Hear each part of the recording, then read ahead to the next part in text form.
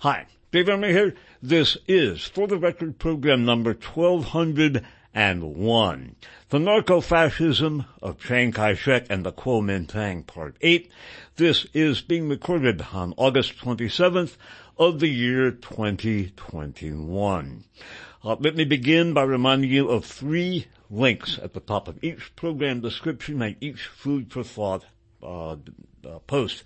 One link will enable you to subscribe to the comments being made by expert listeners, mostly our brilliant contributing editor Pterrafractal, some by others. Another link will enable you to subscribe to the podcasts that are being made by sister station WFMU. So if, as is increasingly the case in our society, podcasts are the best way for you to consume the program, then there is a link at the top of the page of each program description and each food for thought post for you to subscribe to the WFMU podcast of For the Record.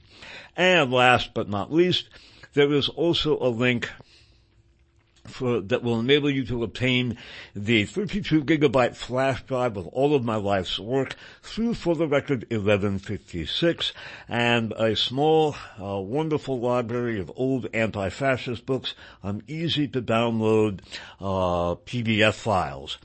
I get no money whatsoever from that. And again, there is a link at the top of each program description and each food for thought post that will enable you to subscribe. That will enable you to obtain the 32-gigabyte flash drive, and I emphatically encourage people to get that flash drive. The reason I'm doing the long series I'm doing about China and the virus, the virus was created in a laboratory. It didn't, quote, escape, unquote, from any place, either the U.S. or China, and it was not a Chinese laboratory in which it was made. World War III basically is in effect already underway, and I think there is going to be a World War III shooting war, and I think basically we are at the apotheosis of our civilization. I don't think we are going to make it as a species, and at the very least, you will become by getting the flash drive, you will become a repository of the information that has led to our demise, and maybe future generations of your seed can refer to that flash drive and will be able to figure out why it is that they're living in a rusted-out Chevy sport van and dying at the age of 25 from radiation poisoning. Anyway, onward and not necessarily upward. We are once again going to be continuing with our discussion of the narco-fascist regime of Chiang Kai-shek and the Kuomintang and related topics, because it is from this that not only did the present-day government of China evolve, but to an enormous extent the present-day government of the U.S. evolved from that as well. We will be talking more about the China lobby, the Song family, their investments, and so forth. We will get into that as the series moves on. We concluded our last program with discussion. Well, let me first of all, we are once again going to be picking up from a remarkable book. It is called The Sung Dynasty, Slong, by Sterling Seagrave, published in hardcover by Harper & Row. There is also a softcover edition, copyright by Sterling Seagrave. Sadly, the book is out of print, however, due to through the tropical river or other used book functions, you can get the book still, and I most emphatically, encourage listeners to get this wonderful, consummately important book. Again, after it was published, the Kuomintang regime in Taiwan sent a hit team to kill Sterling and his wife Peggy, who assisted with the publication of the volume. A high-ranking CIA official told them, "I would take this very seriously if I were you," and they did. They decamped to a sailboat, lived on the sailboat for years. Finally, they settled in South France, and finally, after the publication of the Spanish-language edition of Gold Warriors, which we will also be using in this series, Sterling Seagrave narrowly escaped a serious attempt on his life. and Peggy ultimately died of cancer. Sterling Seagrave passed away in 2017. Whether Peggy Seagrave's cancer was a natural cancer or was an induced cancer, and intelligence services can do that, remains to be seen. Now, we closed our last program with discussion of the Xi'an incident or Cyan incident. My Chinese pronunciation is rotten, so it's spelled capital S-I-A-N.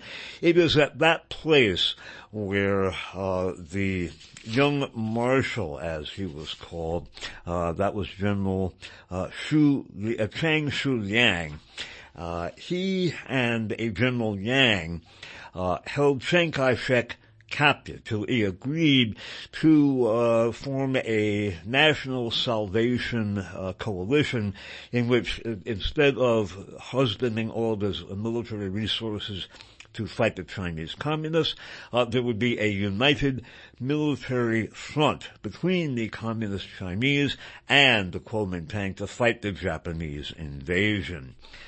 This was being pushed for by Ching Ling-sung, who was Madame Sun Yat-sen. She married Sun Yat-sen, the leader of the Chinese Revolution in 1911. There was then a split in the Kuomintang, one half of which was leftist and associated with Moscow. The other half was right-wing, anti-communist, and associated in a fundamental way with the criminal drug-smuggling Green Gang of Shanghai. It was with that fascist, narco-fascist faction that Chiang Kai-shek was allied, and they ultimately prevailed. After being kidnapped and held prisoner, finally, Chiang Kai-shek agreed to the coalition. He then turned on both the young marshal and General Yang, and as we will see, he ultimately reneged on the united front that was to be formed between the Kuomintang and Mao Zedong's Chinese Communist Party to fight the Japanese invaders.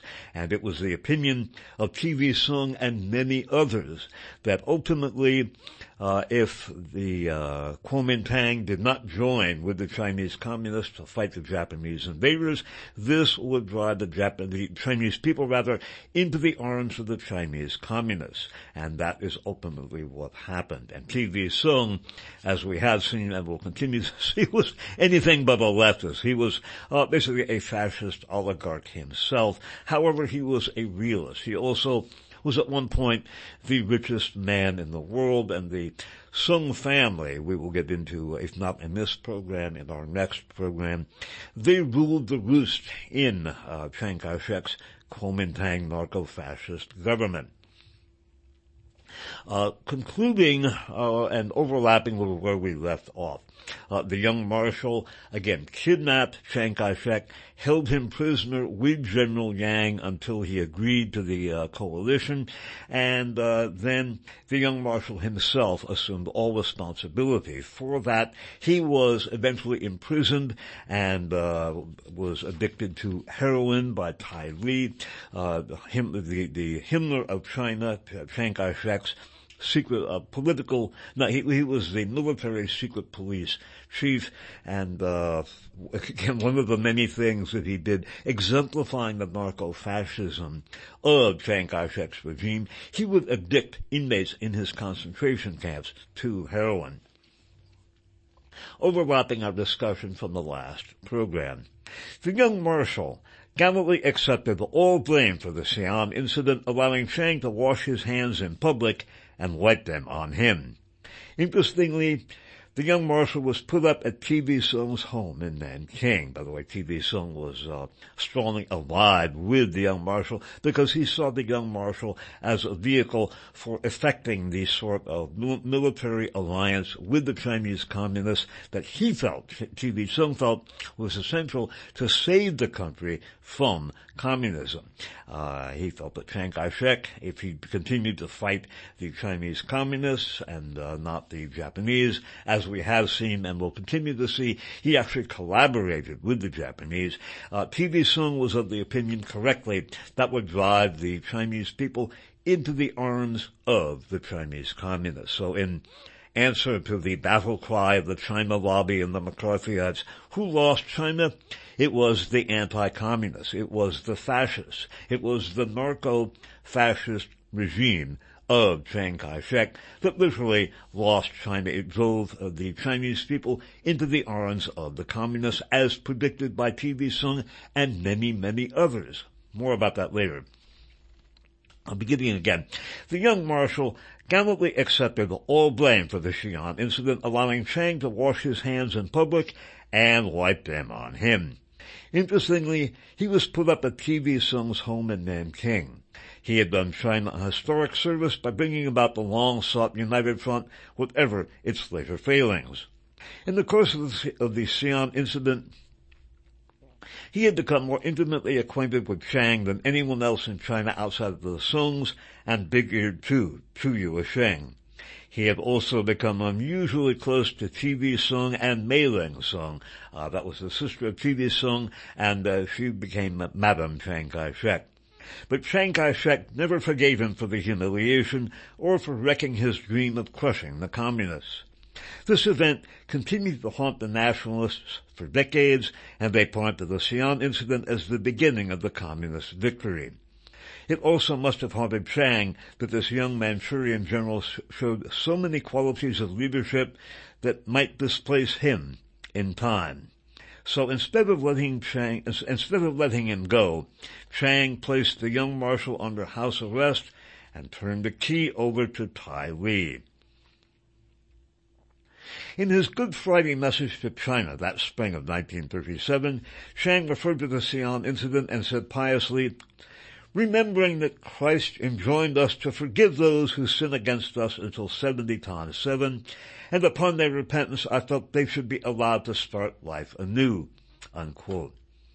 This was complete hypocrisy on Chiang's part. He did no such thing, and as we have seen and as we will continue to see, it was Chiang and big-eared Chu's, aka Chu Yuesheng's conversion to Christianity that helped to sell them to the U.S.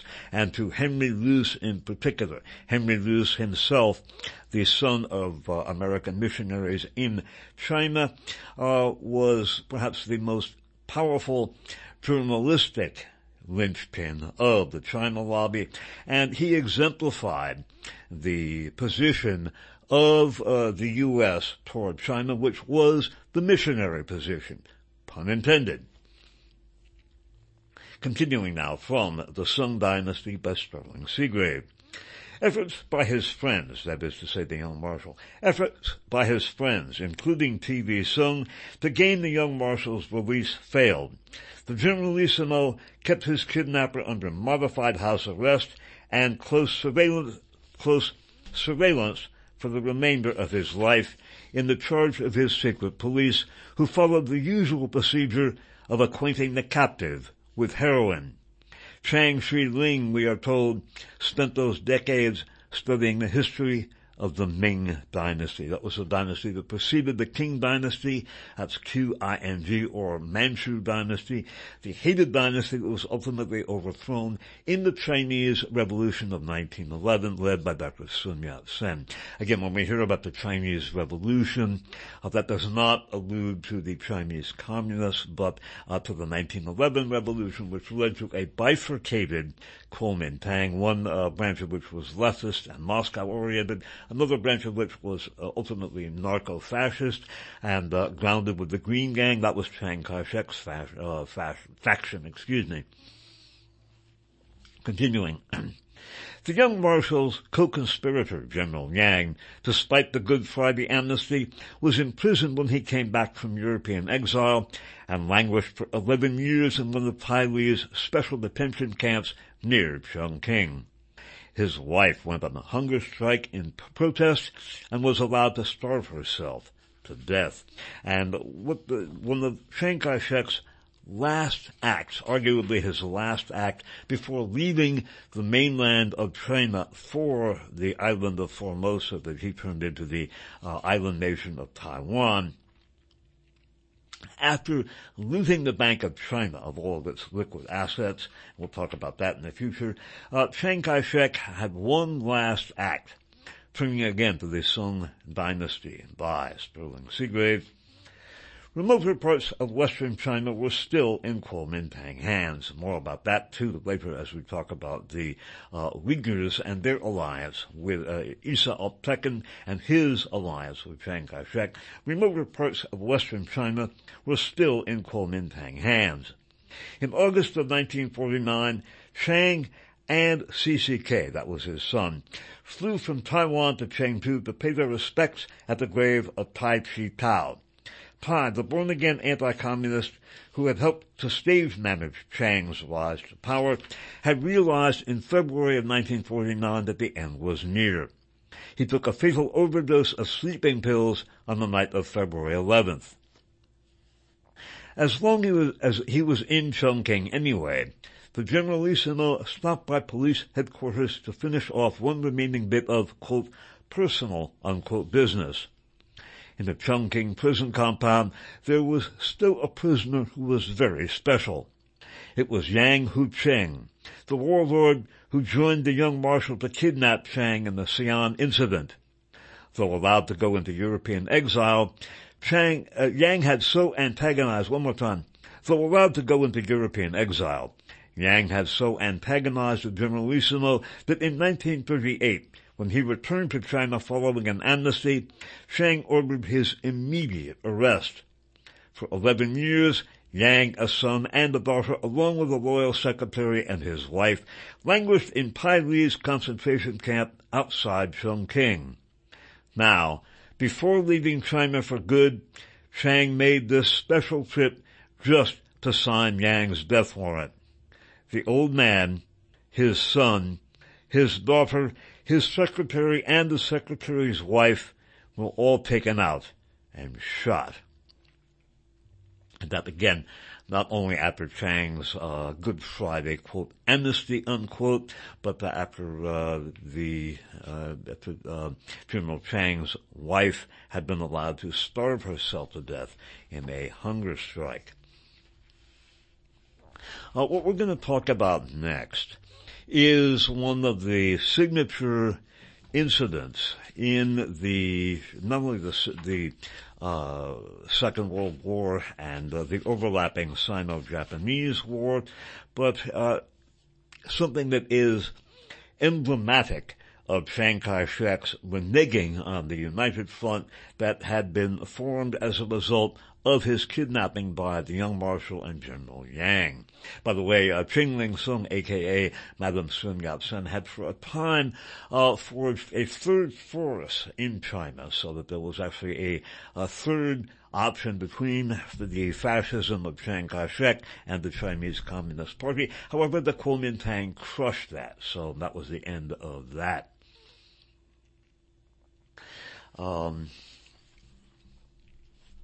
Now, we're going to turn to what is called the New Fourth Army Incident, and that is discussed in the Sung Dynasty by Sterling Seagrave as follows.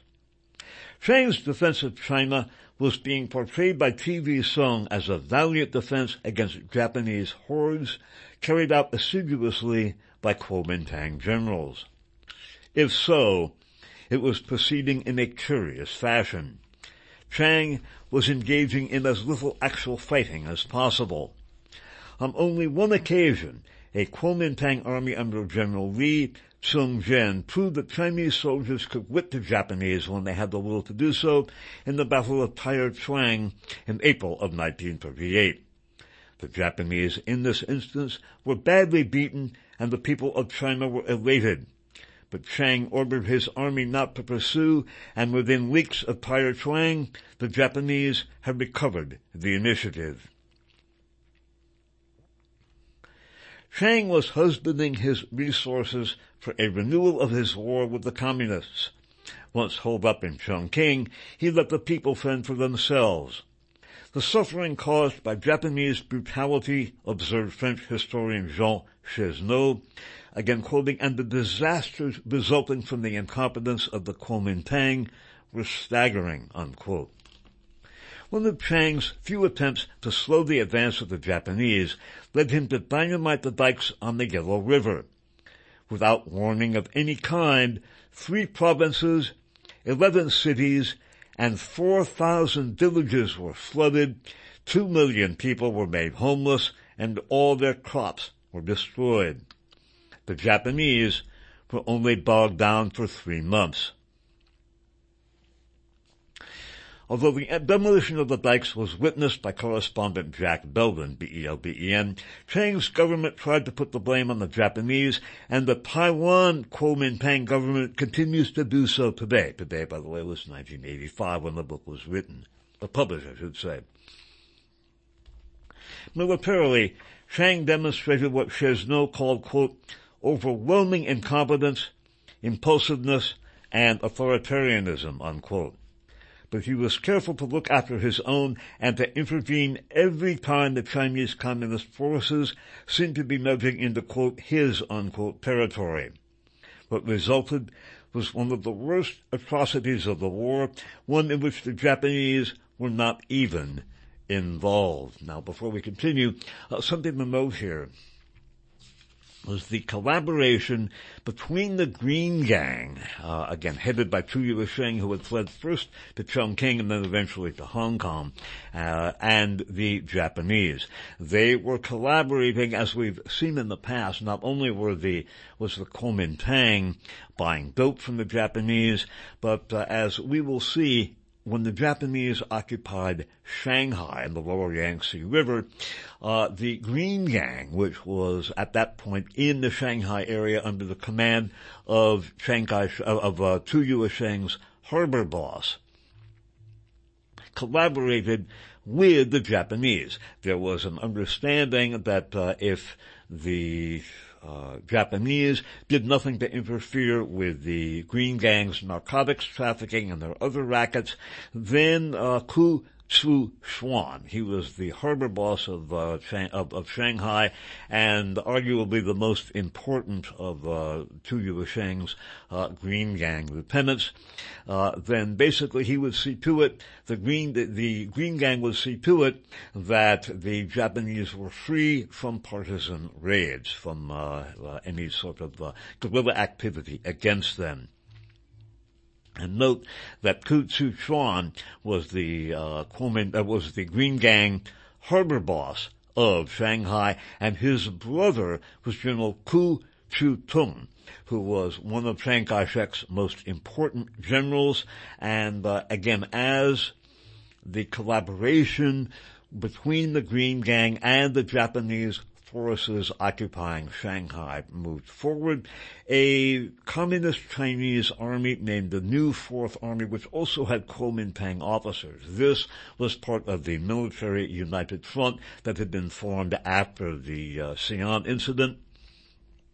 They were going to attack a railway in the Shanghai area, and to do this, they were seen as moving into Kuomintang / Green Gang territory. Again, there was collaboration in this area between the Green Gang and the Japanese invaders and occupiers. So as the Communist Chinese New Fourth Army, again with Kuomintang officers, was ready to move into that area to seize an enemy-held railway, then first they were ordered into an area where the Japanese had overwhelming strength. The New Fourth Army knew that that was not a good idea, so they took a different route. They left behind a contingent of 5,000 troops with nurses and a command faction, and General Ku Chu-tung attacked them, wiped them out, except for some of the women. They were used as prostitutes in Kuomintang army brothels. Many of them committed suicide. And then General Ku Chu-tung was rewarded by becoming commander-in-chief of the Kuomintang armies. So that is what happened in a nutshell. And Sterling Segrave writes about this as follows.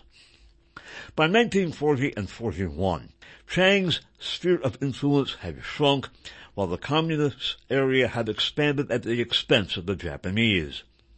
In the Red area, soldiers, guerrillas, and peasants were fighting furiously and with results.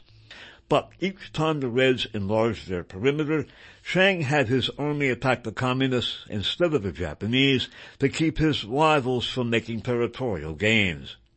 It was a war within a war. Chiang had had 500,000 soldiers occupied blockading the Red Area in the northwest. Part of the United Front agreement that was formed at Xi'an involved putting Mao's Red Army under joint Kuomintang command. The existing Red Army was renamed the Eighth Army, and a fresh communist force was christened the New Fourth Army. In 1941, the New Fourth Army was assigned to operate under joint Kuomintang Chinese Communist Party command along the south bank of the Yangtze River within the orbit of the Green Gang.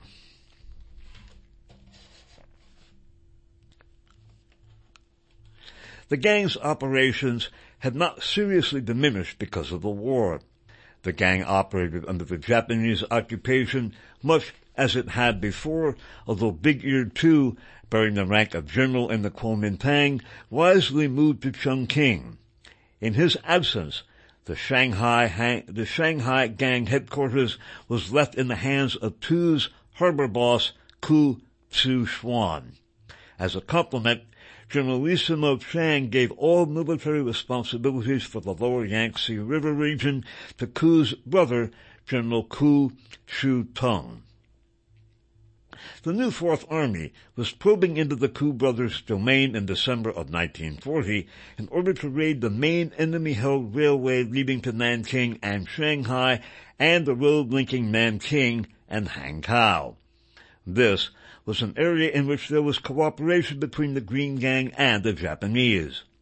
In return for permitting its opium smuggling and underworld operations to go on uninterrupted, the Green Gang guaranteed the security of Japanese garrisons and enterprises in the Yangtze area. One more time. This was an area in which there was cooperation between the Green Gang and the Japanese. In return for permitting its opium smuggling and underworld operations to go on uninterrupted, the Green Gang guaranteed the security of Japanese garrisons and enterprises in the Yangtze Valley. General Ku, in consultation with Chiang Kai-shek, decided that the new Fourth Army was a threat to this fiefdom. He ordered it to move immediately across the Yangtze to a specified location on the north bank. The new Fourth commanders protested that this would lead them straight into a heavy concentration of Japanese, which was exactly the point.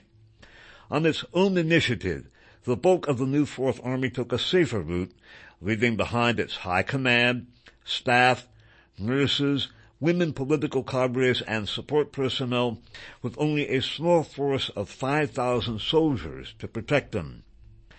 This mixed group that had been left behind was attempting to follow the main force when, suddenly, early in January of 1941, General Ku fell upon it with a much greater force and massacred all but the headquarters contingent and its women cadres and nurses. All 5,000 combat soldiers left behind as a guard were slain. According to survivors, the men of the headquarters staff were then butchered. The Kuomintang general who had been commanding the new Fourth Army was arrested, while the CCP political commissar of the unit, who had escaped the 1927 Shanghai massacre, was brutally murdered. Meanwhile, the communist nurses and women political cadres, many of them schoolgirls, were being raped repeatedly by hundreds of soldiers. They were kept in army brothels near the attack site for a year and a half. The women contracted venereal diseases, and some committed suicide, singly and with each other's help. Eventually, they were forced to carry the baggage of the soldiers overland to a new concentration camp. The new Fourth Army incident became what Theodore White called the King Charles head of the Chinese Civil War. General Ku Chu-tung, the author of the atrocity, was eventually promoted to Commander-in-Chief of all Kuomintang armies. And he, again, General Ku, in addition to launching the new Fourth Army massacre, and in addition to being the brother of Chu's Big Ear Chu, a.k.a. Chu Yuesheng's harbor boss, was the an active collaborator with Kodama Yoshio, who was one of the, he was Japan's top gangster, a protege of Toyama Mitsuru, the head of the aforementioned Black Dragon Society, and he also collaborated, that is to say, General Ku collaborated with Kodama Yoshio. From Gold Warriors, America's Secret Recovery of Yamashita's Gold, again by Peggy Sterling Seagrave and his wife Peggy Seagrave. We talk about the collaboration between General Ku Tsu Chuan, or between Ku Tsu Chuan. He was Brigadier Chu's harbor boss, the boss of Shanghai, who was collaborating with the Japanese, and his brother, General Ku Tsu Chuan. They opened, General Ku Tsu Tung. Forgive me, my Chinese pronunciation and nomenclature is not good.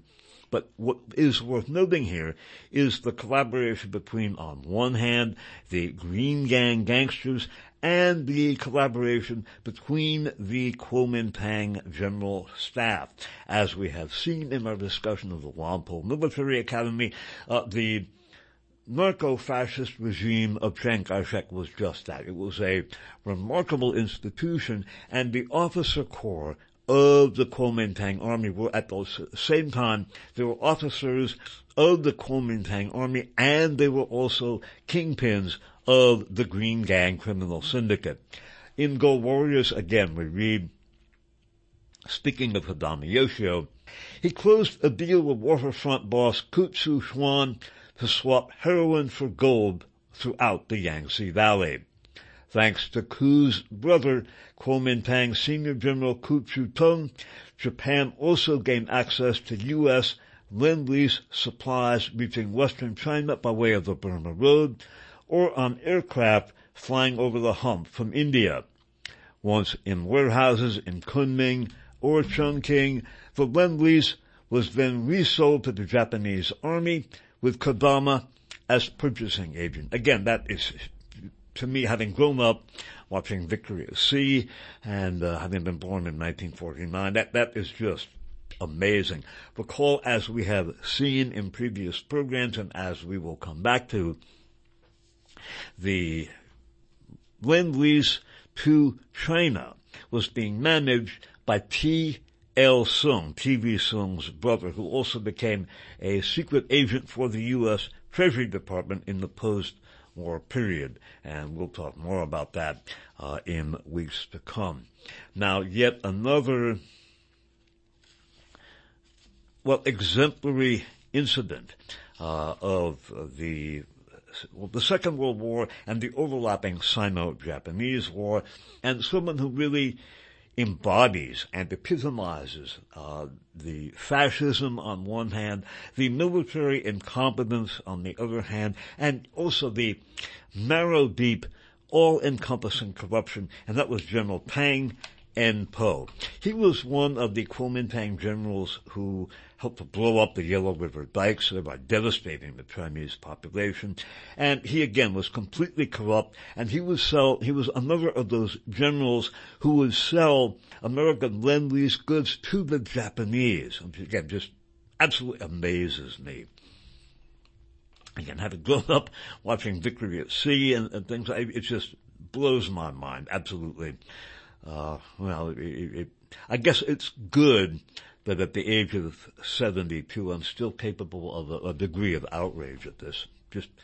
I have to be careful, because if I were to give you my candid opinion on this, I'd have to reach into the foulest backwaters of my vocabulary, and that just won't do. This is radio, and as a native of New York City, the foulest backwaters of my vocabulary are foul indeed. New York City has its own dictionary. It begins with M and it ends with F.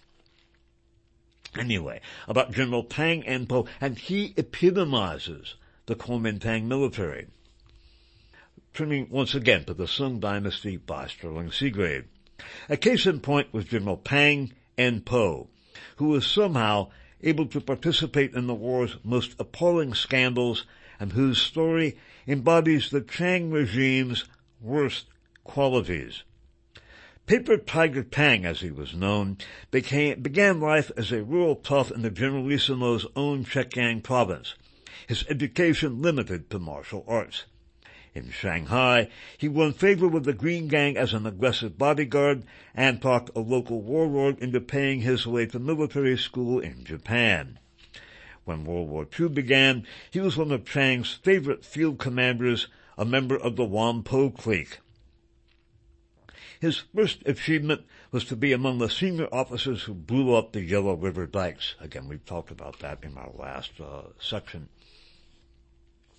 He was then put in charge of the army that controlled Honan province. There, Tang was instrumental in bullying the peasants to cough up their last handfuls of grain as a, quote, special tax, unquote, bringing on the great Honan famine of 1942 to 1943, which so deeply moved writer Theodore White. Quote, he was a relatively pleasant man, White recalled, gracious, good-humored, energetic. The peasants and civilians accepted him as the true author of their ills, and they mouthed deep and bitter curses. Honan has two sorrows, they quipped, the Yellow River and Tang and Po, unquote. While the peasants starved, General Tang found countless ways to make his own life more pleasant. His territory was just up the Yangtze River from the Ku brothers' wartime stronghold around Shanghai, bestowed upon them by Big Ear II for safekeeping while he spent the war years in Chongqing. This enabled Tang to purchase bootleg Japanese consumer goods from the Green Gang downriver and pipeline it in U.S. Lend-Lease Army trucks to inland cities, including Chongqing, where it was sold on the black market. What he could not get from the Ku brothers, he obtained directly from the Japanese in straight trade for American Lend-Lease goods. He also traded Swiss watches, French perfumes, and British woolens, forced peasants to grow tobacco, which he sold to inland cigarette manufacturers, and opium, which he sold to the Green Gang. Since even this was never enough, Tang and Po withheld pay from his troops, keeping them on short rations, sold all the U.S. equipment provided for them, and filled 1/3 of his ranks only on paper, which allowed him to collect the wages of the non-existent men supposedly under his command.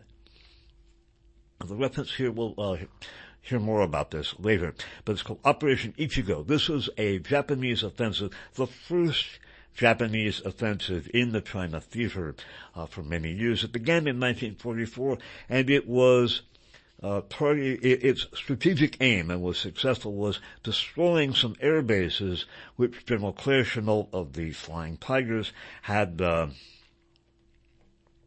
said would enable him and his air contingent to sink 1 million tons of Japanese shipping.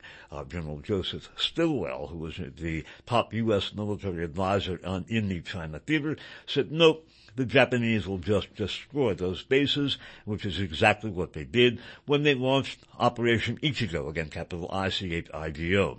And it was General Tang who was in the area where the Japanese attacked, and his forces absolutely evaporated. Returning now to, once again, the Sung Dynasty by Sterling Seagrave. When Operation Ichigo began in 1944, General Tang absented himself from the front. His troops panicked, broke, and ran. Staff officers abandoned their men, commandeered 600 of their 800 trucks, loaded aboard their wives and families, household possessions, and all the loot they could manage, and fled. In order to eat, the abandoned foot soldiers pillaged the peasants and confiscated the oxen that farmers depended upon to plant grain. In outrage, the peasants armed themselves with wooden pitchforks and disarmed 50,000 of General Tang and Po's Chinese soldiers. As a reward, Tang was given command of 14 U.S.-equipped divisions as chief of the Third Front Army, and with the war's end, he was given the bonus assignment of taking the surrender of the Japanese throughout the lower Yangtze Shanghai region and disarming them. As soon as he was finished, he was instructed to repatriate all Japanese troops and civilians to the port of Shanghai. he gathered a group of 20 high-ranking Japanese commanders and gave them a touching farewell address. Quote, China and Japan occupy the opposite shores of the same sea and mutually support each other. Their people are of the same race, the languages are the same. Joined they can both survive, asunder they must perish. 8 years of bloody warfare have brought grievous wounds to both. Recalling past sufferings, we brothers should hold our heads and weep bitterly. Today we cast aside our arms and send you gentlemen home.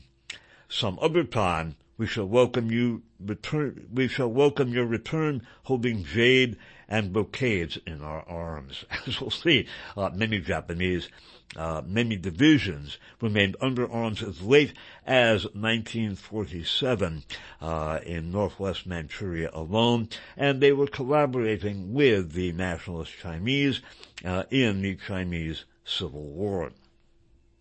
Continuing. Strong Seagrave writes, the peasants of Honan would have been warmed by these fine sentiments. The Generalissimo, Chiang Kai-shek, pleased with Tang's performance throughout, rewarded him yet again after the war by making him commander-in-chief of the Ku brothers' Nanking Shanghai garrison and deputy commander-in-chief of the entire Chinese army, second only to that other venerable military leader, General Ku Chu-tung, hero of the new Fourth Army incident. Tang and Po, judged one historian mildly, was one of the most disreputable Kuomintang military men. And again, like the other officer corps of the Kuomintang army, he was from the Whampoa Military Academy, and he was a member of the Green Gang. And again, he was a gangster as well as a military leader, and he was selling American Lend-Lease goods to the Japanese. And we'll probably begin it in this program. We won't have time to finish it, but we're going to be talking about the same dynamic. Again, the Kuomintang's unwillingness to fight the Japanese and their obsession with fighting the Chinese communists in spite of the United Front that was formed after the Xi'an incident. And it was General Joseph Stilwell who insisted on trying to get Chiang Kai-shek to fight the Japanese instead of the Chinese communists. He was supported by what was then the War Department, now called the Pentagon, the Defense Department. But the War Department supported General Stilwell. However, the State Department did not. And ultimately, it was the same unwillingness of Chiang Kai-shek to fight the Japanese and his doctrinaire anti-communism which won him points with the State Department and with what was to become the China Lobby, and General Stilwell was sacked.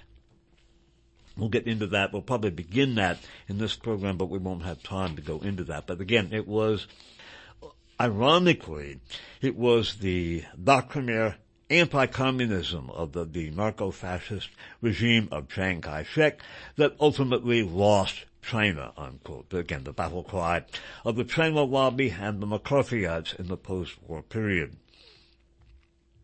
Now, although Chiang Kai-shek and his narco-fascist government, the treasonous, from a U.S. standpoint, Green Gang, although they won the admiration of the State Department, a lot of the combatants who were actually on the ground in the China theater, again, they hated Chiang Kai-shek and those associated with them.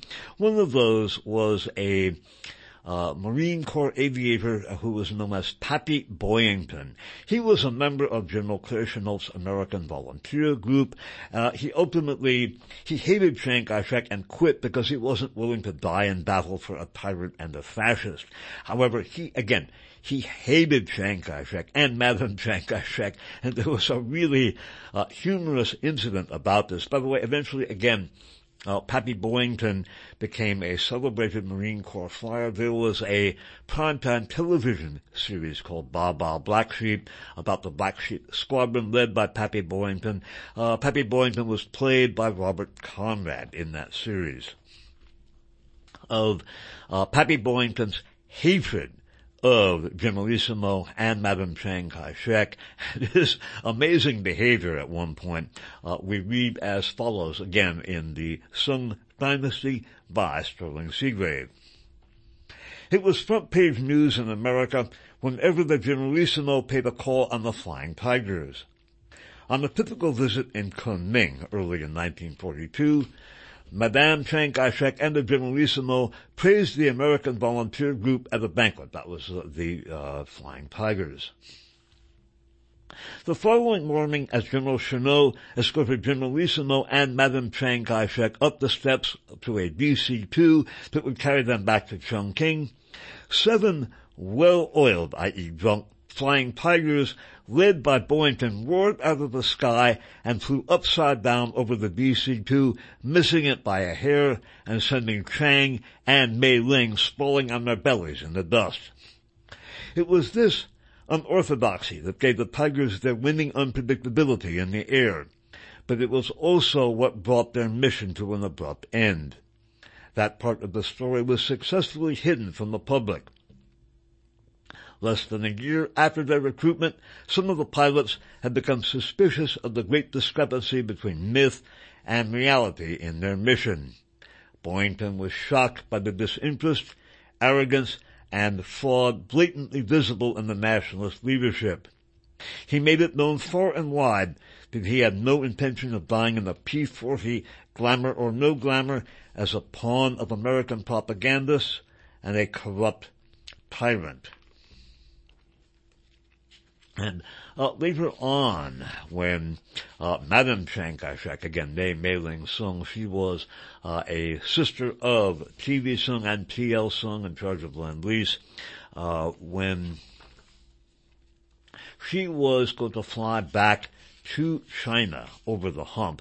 And again, the flying the hump, or flying over the hump, i.e. the Himalayan mountains, was a very perilous route. A lot of what was then the American Army Air Corps flyers lost their lives. It was a grim assignment, and also traveling the Burma Road was a grim assignment, and a lot of the American Lend-Lease came in over the Burma Road or over the hump, and it was some of the American flyers who discovered what Madame Chiang Kai-shek, again, Mei Ling Sung, was going to have them fly, and they were less than thrilled.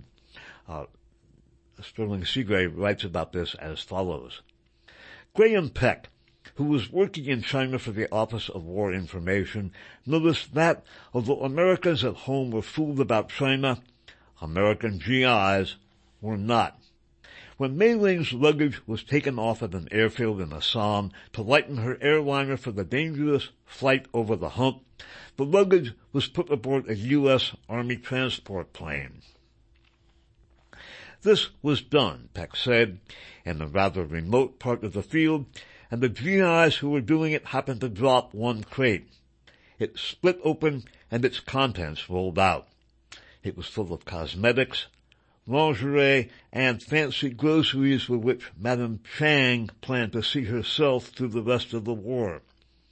The GIs were furious, for this was one of the times when the hump transport was in a bad state, with many American flyers losing their lives to get war supplies to China. The soldiers dropped and broke all the other crates they transshipped. When they had kicked every fur coat and trick clock around in the dust as thoroughly as time would permit, they threw the mess into the waiting planes.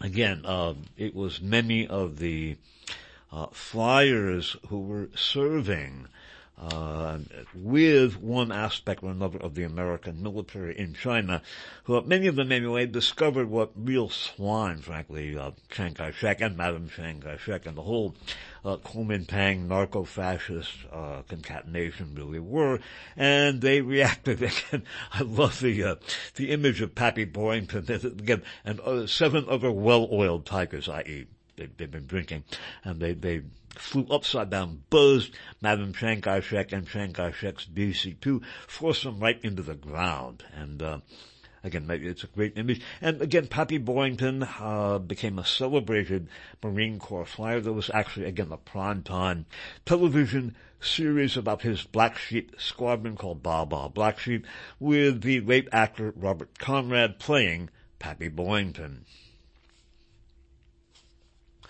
the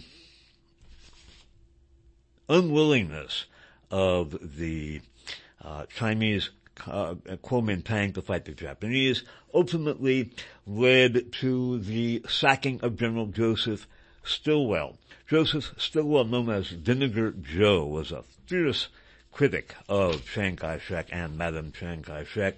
He saw Chiang Kai-shek for exactly what she was, and he said of Chiang Kai-shek, quote, "He's a vacillating, tricky, undependable old scoundrel who never keeps his word," unquote. Well, yes, indeed, but that was not the way the State Department saw him. And ultimately, what was known as the War Department, again, that now is called the Department of Defense, and Chief of Staff General George Marshall supported General Joseph Stilwell, and they favored the move that was made at one point to place all of the armies in China under General Stilwell's command. Chiang Kai-shek went off the deep end when that happened, and ultimately the State Department and the China lobby, including people such as Joseph Alsop, who became a key CIA-linked journalist after World War II. There was a famous article by Carl Bernstein from a 1977 issue of Rolling Stone magazine, where he talked extensively about Joseph Alsop and his post-war journalistic career working with the CIA. And the corruption and disintegration, which ultimately drove the middle class in China away from Chiang Kai-shek. They began criticizing him, but anyone who criticized Chiang Kai-shek wound up in one of Tai Li's concentration camps, if they were lucky. If not, they were murdered.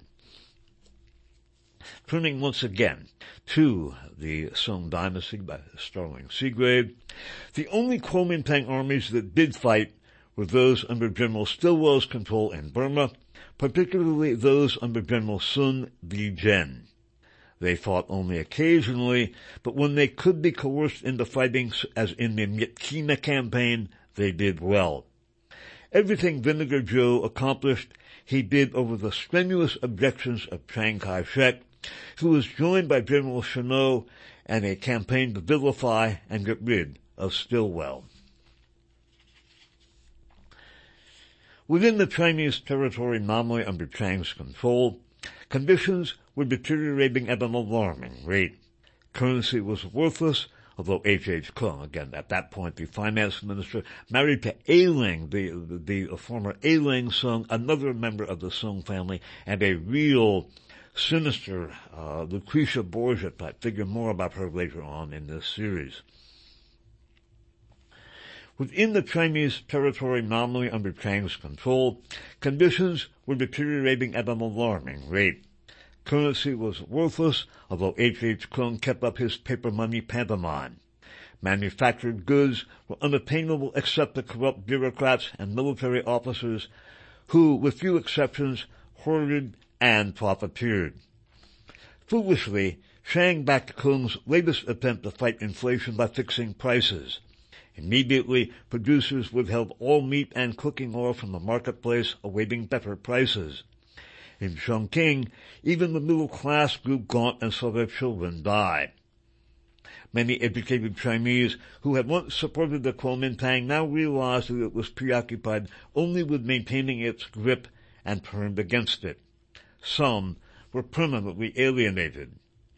Others restrained themselves to mildly condemning the policies of the regime, only to become targets of secret police repression. Absurdly, the regime did not fight the war, but dragged into Tai Li's headquarters any loyal subjects who dared to criticize. They were beaten, beheaded, starved, or turned into heroin addicts at Kuomintang concentration camps run by Tai Li. The loyalty of Chiang's officer corps was a thin crust on top of a huge, standing army that had been dragooned into service. There was no anatomy of loyalty running down into the ranks. This was not new in China, but in the past, when dynasties fell, the Mandarin bureaucracy usually carried over to the new dynasty, providing a vital continuity of administration. When classical Chinese regimes changed, they changed only at the top. This mandarinate no longer existed, and it had been one of the targets of the 1911 revolution. Nothing else had grown in its place. The quote, right unquote, to govern now depended entirely upon the believability of the Kuomintang. This was the essence of the mandate of heaven. As Chiang's believability evaporated, those who drew attention to the fact as to the emperor's lack of clothes were in terrible danger. Chiang was becoming more tyrannical. He shifted more and more control away from members of the Sung family who had always been an indulgence to the Sisi clique of the Chen brothers who had always been a necessity. He could not survive without the Chens because they directly represented the people who had put him in power. The hierarchy of the Green Gang and survival was now at issue. Brigadier Tu Yuesheng was aging and no longer in the position to guarantee Chiang's position entirely on his own. In the end, Chiang's ties to the blood brotherhood of the Green Gang as a whole were proving stronger than his ties to his dynastic family, i.e. the Sungs. The influence of the Sungs was not immediately eclipsed. They stayed where they were and kept their titles while the Chen clique leapfrogged over them. Liberalism, such as it was represented by the Sungs, ceased to be the national facade. But that's liberalism in the sense of neoliberalism, not liberalism as in the sense of liberal and conservative as it is understood in the contemporary American political lexicon. Continuing. Liberalism, such as it was represented by the Sungs, ceased to be the national facade. As Chiang leaned more on the Chens and Tai Li, he drifted like Hitler into megalomania. He showed increasing arrogance toward Washington. This did not cost him its support. American officials were not interested in whether Chiang violated human rights and ruled by charade. Washington, not as represented by Chief of Staff General George C. Marshall, but as typified by FDR's political advisor Harry Hopkins, increasingly shared Chiang's fixation with the post-war threat of communism. To please the Generalissimo and his supporters in Washington, to please the Generalissimo and his supporters in America, the Washington of Hopkins and the Department of State was prepared to sacrifice any number of its own people. America failed to understand the trap it was falling into because the State Department was not listening to its China watchers. Very few of the secret reports actually reached the Secretary of State because the rest were being intercepted by partisans inside the department hierarchy. Although the Secretary of State was not reading them, the Chinese were. According to information gathered by the FBI at the time, someone high in the department was passing this secret information straight over to China Defense Supplies to be read by T.V. Sung and to be acted upon as he saw fit. So the Americans sent to China to watch Chiang's regime were reporting to the Sung family, not to President Roosevelt. At the War Department, the situation was quite different. We'll continue with this and overlap this discussion in our next program. However, this wraps up, for the record, program number 1201, The Narco-Fascism of Chiang Kai-shek and the Kuomintang, Part 8. This is being recorded on August 27th of the year 2021. I'm Dave Emery. Have fun.